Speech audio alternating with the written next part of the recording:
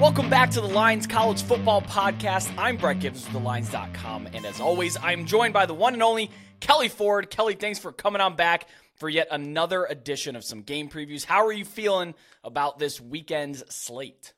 I'm feeling great, Brett. It's always a good slate of college football. We got lots of midweek games now at this point of the season, and then Saturday is jam-packed, as it always is. This is not the time to be doing other things on Saturday. There's way too much happening. We've got some big rivalry games this weekend. We got some big games that have conference championship implications, CFP implications, all of that on tap this week. But first, I know we've got some good midweek games that we got to cover. So I'm doing great, man. It's hard not to do great when I'm talking to you and we're talking college football. Yeah, and before we get into it all, don't forget to follow the Lines on Twitter at TheLinesUS. I'm at Road to CFB, and Kelly's work can be found at KFord Ratings. We'll still be here every single week breaking down the college football slate as well as the individual weeknight games, and that's what we're here for today. We're back with some more midweek Conference USA action and some Thursday and Friday night matchups as well. Kelly, cherish it. We've only got 2 more weeks of this midweek Conference USA magic before they hand the baton over to the MAC, and it just keeps on rolling. But let's start over there in Conference USA with New Mexico State, a 3-point road favorite at UTEP. This game carries an over-under of 47.5 points, and it kicks off Wednesday night at 8 p.m. Eastern on ESPN2. I love rivalries. I love rivalry names. This one's got a good one. It's the Battle of I-10. And despite being way out in the middle of, the desert, I'm not going to say nowhere. El Paso's a pretty big city, but in the desert southwest, these schools are actually just 40 minutes apart. I've made that drive before. It follows the U.S.-Mexico border. It's very interesting, very picturesque. I absolutely love the Sun Bowl, one of my favorite venues in all of sports, really, even transcending college football. I'm glad that it's here this year. Their first meeting, way back in 1914. The reason I bring this up is because it was between New Mexico A&M, and I had to check this one, Texas State University of Mines and Metallurgy, now known as UTEP. Look, I'll be upfront. I bet New Mexico State money line earlier on at 3.5, though. I probably lean the other side on UTEP. Look, it's a home dog in a rivalry game. That's always good for leaning the points there at home. I need to know who starts at quarterback for UTEP, though. Cade McConnell, the Brett Favre that they pulled off their bench last week that we all, of course, saw coming. He will be in line to start if Gavin Hardison can't go. That's what Dana Dimmel said. That's all he's given us. I don't know if that means that if Hardison is healthy and suiting up that Hardison starts. I probably wouldn't do that. I'd probably roll with the hot hand right now. But, after that first quarter, as exciting as it was, it did kind of die down. Maybe it was adjustments by FIU, but it looked to me like UTEP could have just continued slinging it down the field. I don't think FIU had the defensive backs to keep up with them. McConnell started 5 for 5 for $175 in the first quarter, and then he had 87 passing yards on just 6 completions the rest of the way. He had a couple of throws that should have been interceptions that he got away with as well. Maybe it was Dimmel's choice to go conservative. That really wouldn't surprise me if that was a choice there. On the other side, Diego Pavia, one of my favorite players to talk about. He has 4 straight games of 70 or more yards rushing. 3 of those went for 95 plus, and he's had a run of at least 40 yards in each of the last 3 games. Not really actionable, but I thought that was interesting anyway. And then on the defensive front, UTEP actually has a really nasty pass rush duo. Maurice Westmoreland and Praise, I had to go up and look up the pronunciation of this, and I'm still going to get it wrong. Amahalui? I'm messing that. I'm so sorry. He's a beast. I should know how to pronounce that name. It's a difficult one. They're 2 of the top 3 in terms of pass rush win weights in Conference USA, and Westmoreland leads the conference in sacks with 5. Really, the entire front 4 is very effective this year. They have almost a 10% sack rate, which is 13 nationally. And if UTEP hits those explosives early on again, look, they're in business. If they even attempt those. Brett, listen, you should know by now, week 8 here, I can't help you on the names, man. I give you credit for trying. I roll with it. It sounds good to me. I don't get that deep with the names, but I am always down for rivalry games in college football. That's what we have here, as you mentioned. This one has a watchability score of 3.4. Again, that's on a scale of 0 to 10. My numbers have this as a pick'em, though, Brett. It's a 51% win expectancy for New Mexico State on the road. At 4-3 overall and 2-1 in Conference USA play, this is the best New Mexico State's resume has looked all season. Better this week than it has any previous week coming into a new set of games. And with a power rating of minus 12.6 and corresponding ranking of number 113, this is the best the Aggies have been in the predictive numbers as well. So They're still below FBS average. They're still below number 100 in the power ratings, but this is the best the Aggies have been all year in the view of the model. The Aggies offense is currently ranked a season high number 62. The defense, though, is a dreadful number 124, Brett. That is bottom 10 in the FBS. UTEP snapped a 4-game losing streak with a 27-14 win at FIU last week. The Miners are currently power rated number 119. They have the number 107 defense, the number 117 offense. Everything's in the 100s, man. Like this isn't high quality, but it should be competitive, at least with the pick'em line that I have. The offenses should have the advantage on both sides in this one, but it's the New Mexico State offense that is by far the best unit in this game, and I think that could be the difference. With a win, New Mexico State's chances to reach the Conference USA Championship game rise to 19%, but that is still a far cry behind Liberty at 98% and Western at 81%. So bottom line, I have it as a pick'em, Brett, 51% win expectancy for New Mexico State. Oh, you talk about Liberty. A little peek behind the curtain. We're recording this on Tuesday night, and they're actually currently in a good fight with Middle Tennessee right now. Big shootout. They are. Do you think, just off the top of your head, do you think that will have big implications, or probably not, because we're still looking at probably an expected 11-1 Liberty team? Yeah, so if I go to the conference championship or the team dashboard leverage page, even with Liberty losing, if they were to lose in this game against Middle Tennessee, I still have their chances to make the Conference USA Championship game at 88%. Now, that's driven largely by the fact that their power rating hasn't been adjusted. And so if, they lose this game and they look bad doing it, their power rating will fall, and therefore their chance to win these games down the stretch will fall as well. But they're still going to be one of, if not the favorite to make or to be the host of the Conference USA Championship game, even if they drop this game by my numbers as things stand. Sure, and that's not actionable. Tomorrow people will know exactly what happened with this game. In an hour and a half, people know what happened with this game. So we'll move on with that. But I do like the home dog with the points in a rivalry at this juncture, so I'll probably take UTEP with the points at or above +3. If you're getting below +3, I'd look for the best money line offer on New Mexico State. Moving forward, this one I think is really interesting. Real sickos in terms of interesting. We have Rice on the road at Tulsa. And Tulsa is a 3-point home favorite, carries an over-under of 57.5 points. Kicks off Thursday night at 7 p.m. Eastern on ESPN2. Quarterback Carnell Williams had one explosive game. I remember watching the first half of it against an awful, awful Temple defense. But otherwise, he's been pretty bad. In 3 other starts this season, he has no touchdowns thrown, 5 picks, 44% completion rate. And Rice isn't nearly as bad defensively as Temple. They're not great, but they're not Temple. Preseason starting quarterback Braylon Braxton, he did return last week in the fourth quarter, but they haven't announced the starter yet, and he's missed a majority, I think pretty much all this season. I think he was in for the first game, got injured then. So, I think it does depend a little bit. If Braxton plays, he's a bit more experienced. He was the preseason starter, but Carnell Williams has been pretty bad if he's the one playing. Tulsa has 2 FBS wins this season over Temple, like I had mentioned. That's the 128th ranked per my aggregated power ratings. And over Northern Illinois, but that was thanks to a muffed kick in the fourth quarter. You're talking about post-game win expectancy. Tulsa was not expected to win that football game. They got a little bit of luck there. I'm going to be honest here, Kelly. I think I like Rice outright on the road. I know, but when I break them down, they just seem like the better team to me. JT Daniels right now, he's second in the American in passing yards, third in passer rating, third in yards per attempt. He was a former prized recruit, and now he's playing at Rice. So, of course he's doing well. 4 schools ago, he was. Yeah, well, fair. Even in the transfer portal, I think he was. Was he a 4-star transfer? I don't know. Either way. Yeah, he was. He's definitely punching down and making the most of it.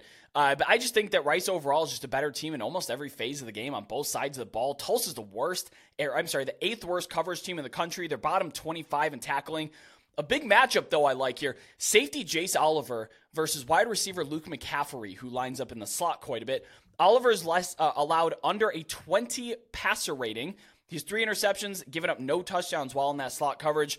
McCaffrey, on the other hand, he's about a 75-25 split in the slot versus out wide. I'm interested to see if he gets game plan more out wide against the other Tulsa corners, because those 4 other primary defenders on Tulsa, besides Oliver, allow greater than or better than 100 passer rating when in coverage. So if I'm looking at that, I'm probably putting my best wide receiver out wide. We'll find somebody else for the slot to kind of bait Oliver out of position there. I like Rice's quarterbacks. their pass catching weapons and their defense better. I also think they're the better coach team. So that's just kind of my assessment of that. I think I take Rice outright.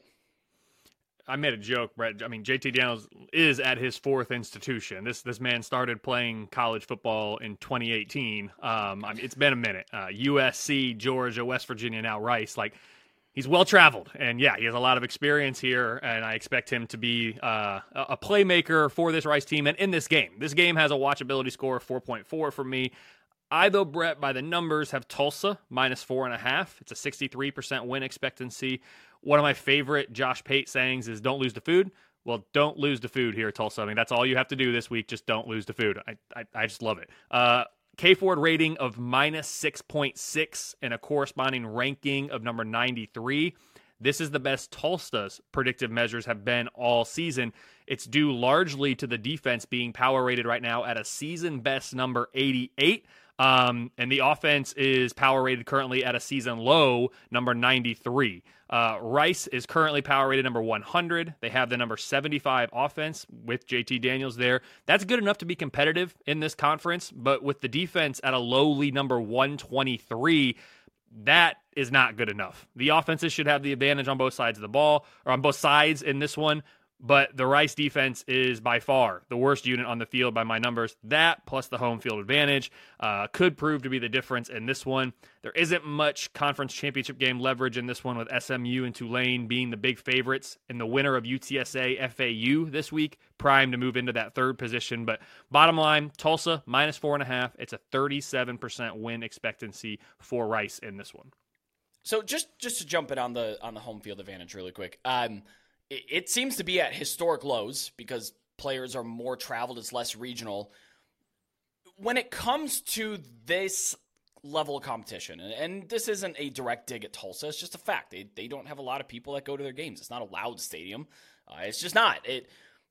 I don't know that I factor in home field advantage as much. I didn't take out home field advantage entirely like I do with regional MAC games because there's still factors of you have to travel, you can't sleep in your own bed, you have a different regiment, you're uncomfortable, you're in a different city. I don't know that I'm really using home field advantage to slant this one, though. I don't. Like, typically people will say, hey, account for 2.5 points or 3 points for home field advantage. If you're handicapping 2.5 points or 3 points for Tulsa at home, it may be overestimating it just a little bit. Yeah, I don't know. Maybe I'm just underthinking this one, but I think Rice is a better football team. I'm going to take Rice outright for that one. Put me on a neutral. I still got Tulsa -2.5. So there we go. Yeah, for sure. Good. That's what the model has. 2 points. I'll take 2 points. That's a fine home field advantage just for the fact of the traveling and the being uncomfortable with it. So yeah, but we'll see. I don't know. Rice outright. Moving forward, still competitive games. This is a really competitive slate in terms of point spread here until the last game. But we have James Madison, a 3.5 point road favorite at Marshall. This game carries an over under 50 points, and it kicks off Thursday at 7 p.m. Eastern on ESPN. This did open up James Madison -2.5, and I was not quick enough to get on that. I wanted it, but that was gone in a second. And the under has also been bet down from 52.5 to 49.5 in some spots here Tuesday night. The best unit for James Madison this year, by the way, a wagon. Let's just say overall, this team is a wagon. Just the way that they pasted Georgia Southern last week. Love it. Yeah, right. The best unit for this Dukes team, though, I think is their defensive front. They have a 9.1% sack rate. That's top 20 nationally. Edge rusher Jalen Green, he's a beast. He leads the Sun Belt with 9 sacks. That's the second most nationally. And he just dominates in all aspects of the game. You look at pass rush win rate, you look at PRP, you look at QB hits, pressures, all that stuff. He's just a menace. There's a lot of strength versus strength in this matchup, which I think is great. That's why the spread is so close. Neither offense is really efficient at rushing, and both teams have very good pass defenses. So if you're looking to funnel the ball through the air, both teams are well equipped to defend that. But the difference for me here is James Madison is second in the nation, rush EPA allowed on the year. 1.4 yards per attempt is what they are allowing on this season. That's the best in the country by a pretty healthy margin. And when you look at Marshall, I think the best player on their offense is Rasheen Ali, their running back. So if they want to be able to run through that, even if they have not been all that efficient this season, James Madison's not going to let that happen, barring some very surprising thing. Look, they have not allowed 100 yards on the ground from an entire team this season. Granted, Ali is the best running back that they faced this year by, I think, a pretty healthy margin. He's 11 touchdowns on the season, which is the second most nationally. And he's had at least 2 touchdowns scored in each game on the ground, except against NC State, where he only carried the ball 14 times because NC State scored almost 50 points in that game, so the ball was kind of forced out of his hands. Defensively, Marshall's taken a huge hit the last few weeks. I mean, overall in the season, but especially in the last 3 weeks, they're allowing 39 points per game in their last 3 games. They're certainly missing Lance Guidry, who's out. He had the cup of coffee in Tulane, and now he's at Miami coaching up a defense that's pretty disruptive this season. They fell from 4th overall to 54th in defensive points per drive surrendered from last year to this year. Something has to give here, though. I talked about how they're inefficient at rushing. You have Marshall's run defense is 116th in EPA per rush. James Madison, 124th in EPA per rush on offense. So one of those two things has to give. Either James Madison's going to be able to move the ball, or Marshall's going to get a little bit of a boost to that run defense here. And then quarterback Jordan McLeod coming off his best game of the year, but I'm interested to see how the game plan approaches this. 6.4 out of 10. That's the watchability score here. It's a top 20 game of the week for me, Brett. I feel like I've been catching a few strays on social media for not, quote, respecting the G5 or for having Power 5 bias in the model. Listen, I'm looking at my most deserving rankings. Let's start with James Madison. I have a number 18. Like, I got the Dukes ranked. I have Air Force, number 24. I have Tulane, number 28. I have Liberty, number 31. Like, there's no disrespect for the G5. Like, I'm sorry that it's because you don't have their game ranked number 1 or number 2. Yeah, I mean, I'm sorry that, like, I don't have your team power rated in the top 10. Like, what are we looking for here? Like, I've never been accused of being a G5 hater. I feel like that's come out of the woodwork here recently, and I'm really not sure why. But anyway, I like James Madison a lot. They're my favorite G5 team this year. They're a lot of fun. They're still in year 2 of their transition. I can't stress enough how much of a shame it is that James Madison is ineligible for the Sun Belt Championship game. I understand it. It's the rules. I get it. Doesn't mean it sucks any less for James Madison and their fans and what this team is achieving. In this game, I have James Madison minus 4.5. It's a 63% win expectancy. I mentioned it. The Dukes are number 18 in my most deserving rankings. There's only a 52% chance that the average top 25 team would be 6-0 against their schedule. That's number 14 nationally. James Madison has 2.2 more wins than my preseason realistic expectations projected through week 7. That's number 2 nationally, behind only Texas State, another G5. With a power rating of 4.0 and a corresponding ranking of 44, this is the best the Dukes have been in the predictive metrics all year. The offense is power rated a season best number 55, and the defense is power rated a season best number 40 as things stand right now. Simply put, this is the best team in the Sun Belt. This is the best team, not the best team in G5 for me from a power rating standpoint, but the best resume in G5. So sorry if I misspoke on that earlier. They have a 15% chance to finish 12-0 by my current numbers. For Marshall, they're number 82 in the power ratings. That's the worst they've been power ranked all year. 2 weeks ago, the Thundering Herd defense was ranked a season high number 33. Back-to-back losses on the road at NC State and Georgia State. This unit has now fallen to a season low number 59 for me. The offense, though, is power rated at a season best, number 87. So again, not great, but it's the best they've been all year on that side of the ball by my numbers. These are the 2 best defenses in the East Division.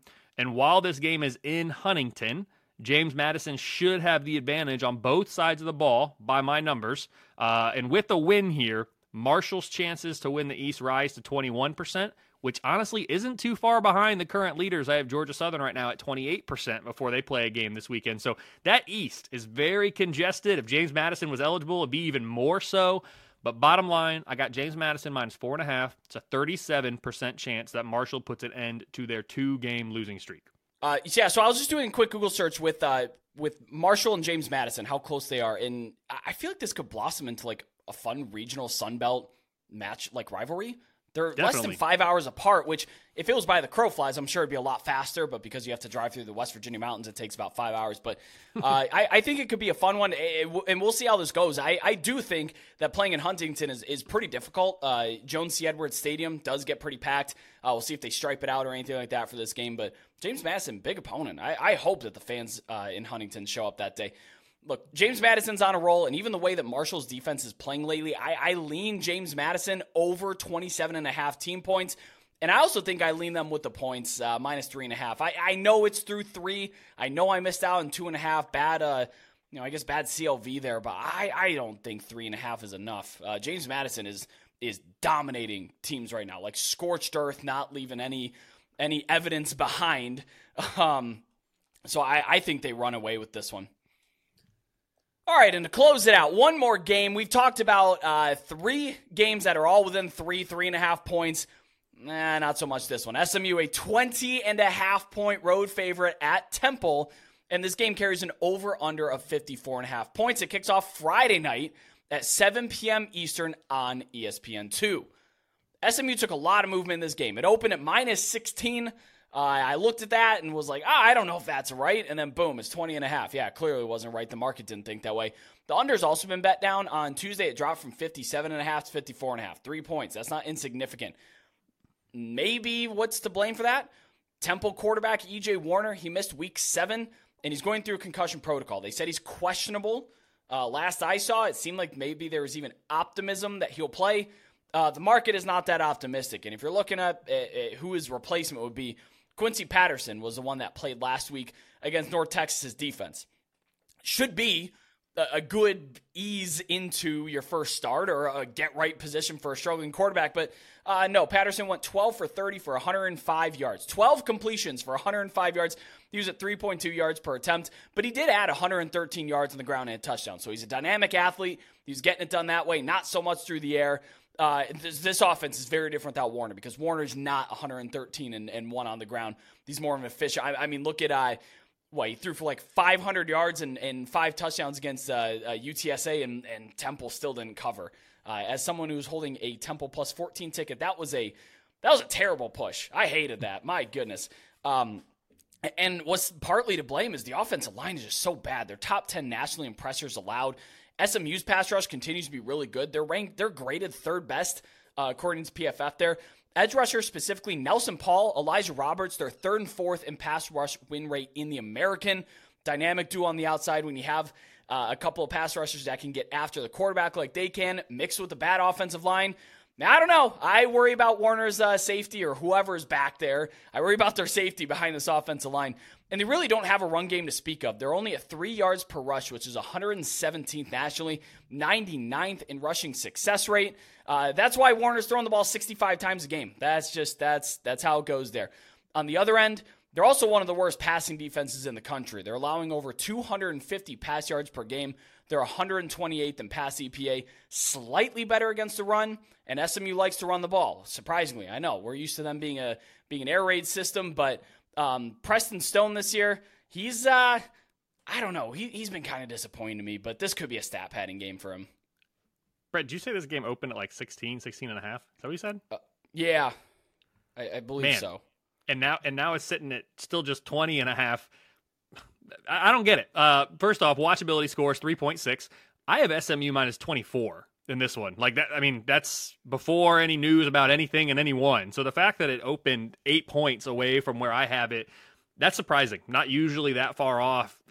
And off the radar games, or games that have, the microscope on them, that's a long way to be off. So if I'm betting this game, which we all know I'm not, I'm feeling pretty good about taking SMU in the points based on just purely what the model's spitting out and just the absolute large discrepancy and crossing some key numbers there too from a betting perspective. So this game, you said it, I mean, it's all about the Mustangs for me. With 95% win expectancy, SMU's currently number 42 in the most deserving rankings. They're number 32 in the power ratings. Those are both season highs. SMU is my best G5 team by my numbers. The offense ranked number 52. That's the best they've been all year. The defense has been a little concerning of late from an efficiency standpoint. They've fallen to a season low number 42 currently, so still good. It's just they're trending in the wrong direction on that side of the ball while the offense has been getting better. Only one game left on the regular season schedule in which my numbers don't favor SMU by at least 14.5 points. That's a week 12 trip to Memphis. I make SMU about a 4.5 point favorite in that one. So they're favorites the rest of the way, and they're big favorites in every game except for maybe one. For Temple, 2-5 overall, 0-3 in conference play. It's been a disappointing campaign. There's really no two ways about that. The Owls are currently number 131 in my most deserving rankings. They're ahead of only UMass and Kent State. Power rating of minus 18.7. corresponding ranking of number 127. Those are both season lows for Temple. The offense is number 113. The defense is a season low, number 128. I mean, you're talking a bottom 10 defensive unit here in FBS. This game is in Philly. SMU, though, should have the advantage, massive advantage on both sides of the ball. SMU is the favorite in the American by my numbers. They have an 80% chance to make the conference championship game, a 49% chance to win it by my numbers. A win doesn't do much to improve those odds when you're a favorite of this magnitude. You're expected to win, and the model's not going to improve your chances to achieve different goals based on that. But a shock loss would make it closer to a 50-50 proposition for SMU to even play in the champ game, let alone win it. So not calling for it by any stretch, but it would be very damning to their chances to make it to the American Championship game. Bottom line, I have SMU minus 24, 5% chance that Temple pulls off the upset and puts an end to their current 4-game losing streak. And if they want to end their 4-game losing streak, the offense is going to have to be the unit that carries them, because they've also allowed 40 points in 4 straight games. And now they played Miami, but then Tulsa, UTSA, and North Texas. Not good. I'm not saying that UTSA and North Texas are inept offenses. They have very good passing games, especially when Frank Harris is healthy. But I don't know, man. Tulsa, like we talked about it up top, they made Cardell Williams look really good. I don't see how they keep SMU under 35. If SMU shoots themselves in the foot, maybe 30. But yeah, if they're going to win this game, it's going to be a race to 50 points. That's kind of how I see this one. Watch, now that's going to end like 17-14. It's fine. It's all right. I think I'd probably still take SMU with the points. You alluded to it. I'm looking at my numbers. I also have 24.5 is the spread that I make this. And yours are 24, so I feel pretty good about that. I'd also probably take under Temple's team total. That's why I'm willing to lay the points with SMU, because I'm also thinking under 17.5 points for Temple if Warner doesn't go. However, I have not pulled the trigger on that. I'm going to wait and see about a status, because what I'd hate to do is pull the trigger on under 17.5 Warner plays. Under Warner in the last 2 games, they've scored 26 and 34 points. So I don't think that'd be a good proposition. Like I said, he threw for nearly 500 yards and 5 touchdowns and didn't get the cover against UTSA. So if he's in there, they're going to move the football and get up chunk yards. It's just, how many possessions does SMU have? That's how many touchdowns they're probably going to score in this game. That's just how I see it. Temple's defense, even though metrically they may not be last in the entire country, they certainly play like they could be last to me. But that'll do it. That's a weeknight slate, about 30 minutes worth, talking about 4 games here that may be a little bit off people's radars for the casual fans, but not us. Not us. If you enjoyed what you heard, hop on over to our Discord server, and there you can connect with over 4,000 sports betting fans and get live updates in our college football channel. Join a sharp and active community as we commiserate and celebrate amongst each other, whether our bets win or lose. Don't forget to subscribe to the Line's YouTube for weekly college football odds and betting videos all season long, just like this one. And subscribe to us on your podcasting app of choice, be it Spotify, Google Podcasts, Apple Podcasts. We've been getting a lot of comments down in the comment section below. So if you have a lean in any of these games or agree or disagree with us or Kelly's model, which seems to be a hot topic on Twitter and here, let us know down in the comments. Kelly, before I close up shop, please let everybody know where they can find your work. For sure. You can find me on X at KFord Ratings, the website, kfordratings.com, and then writing some feature articles every week over at thelines.com. That's where you can find all my stuff. Well, thank you so much, as always, for watching. I'm Brett Gibbons. That is Kelly Ford. We'll see you all next time.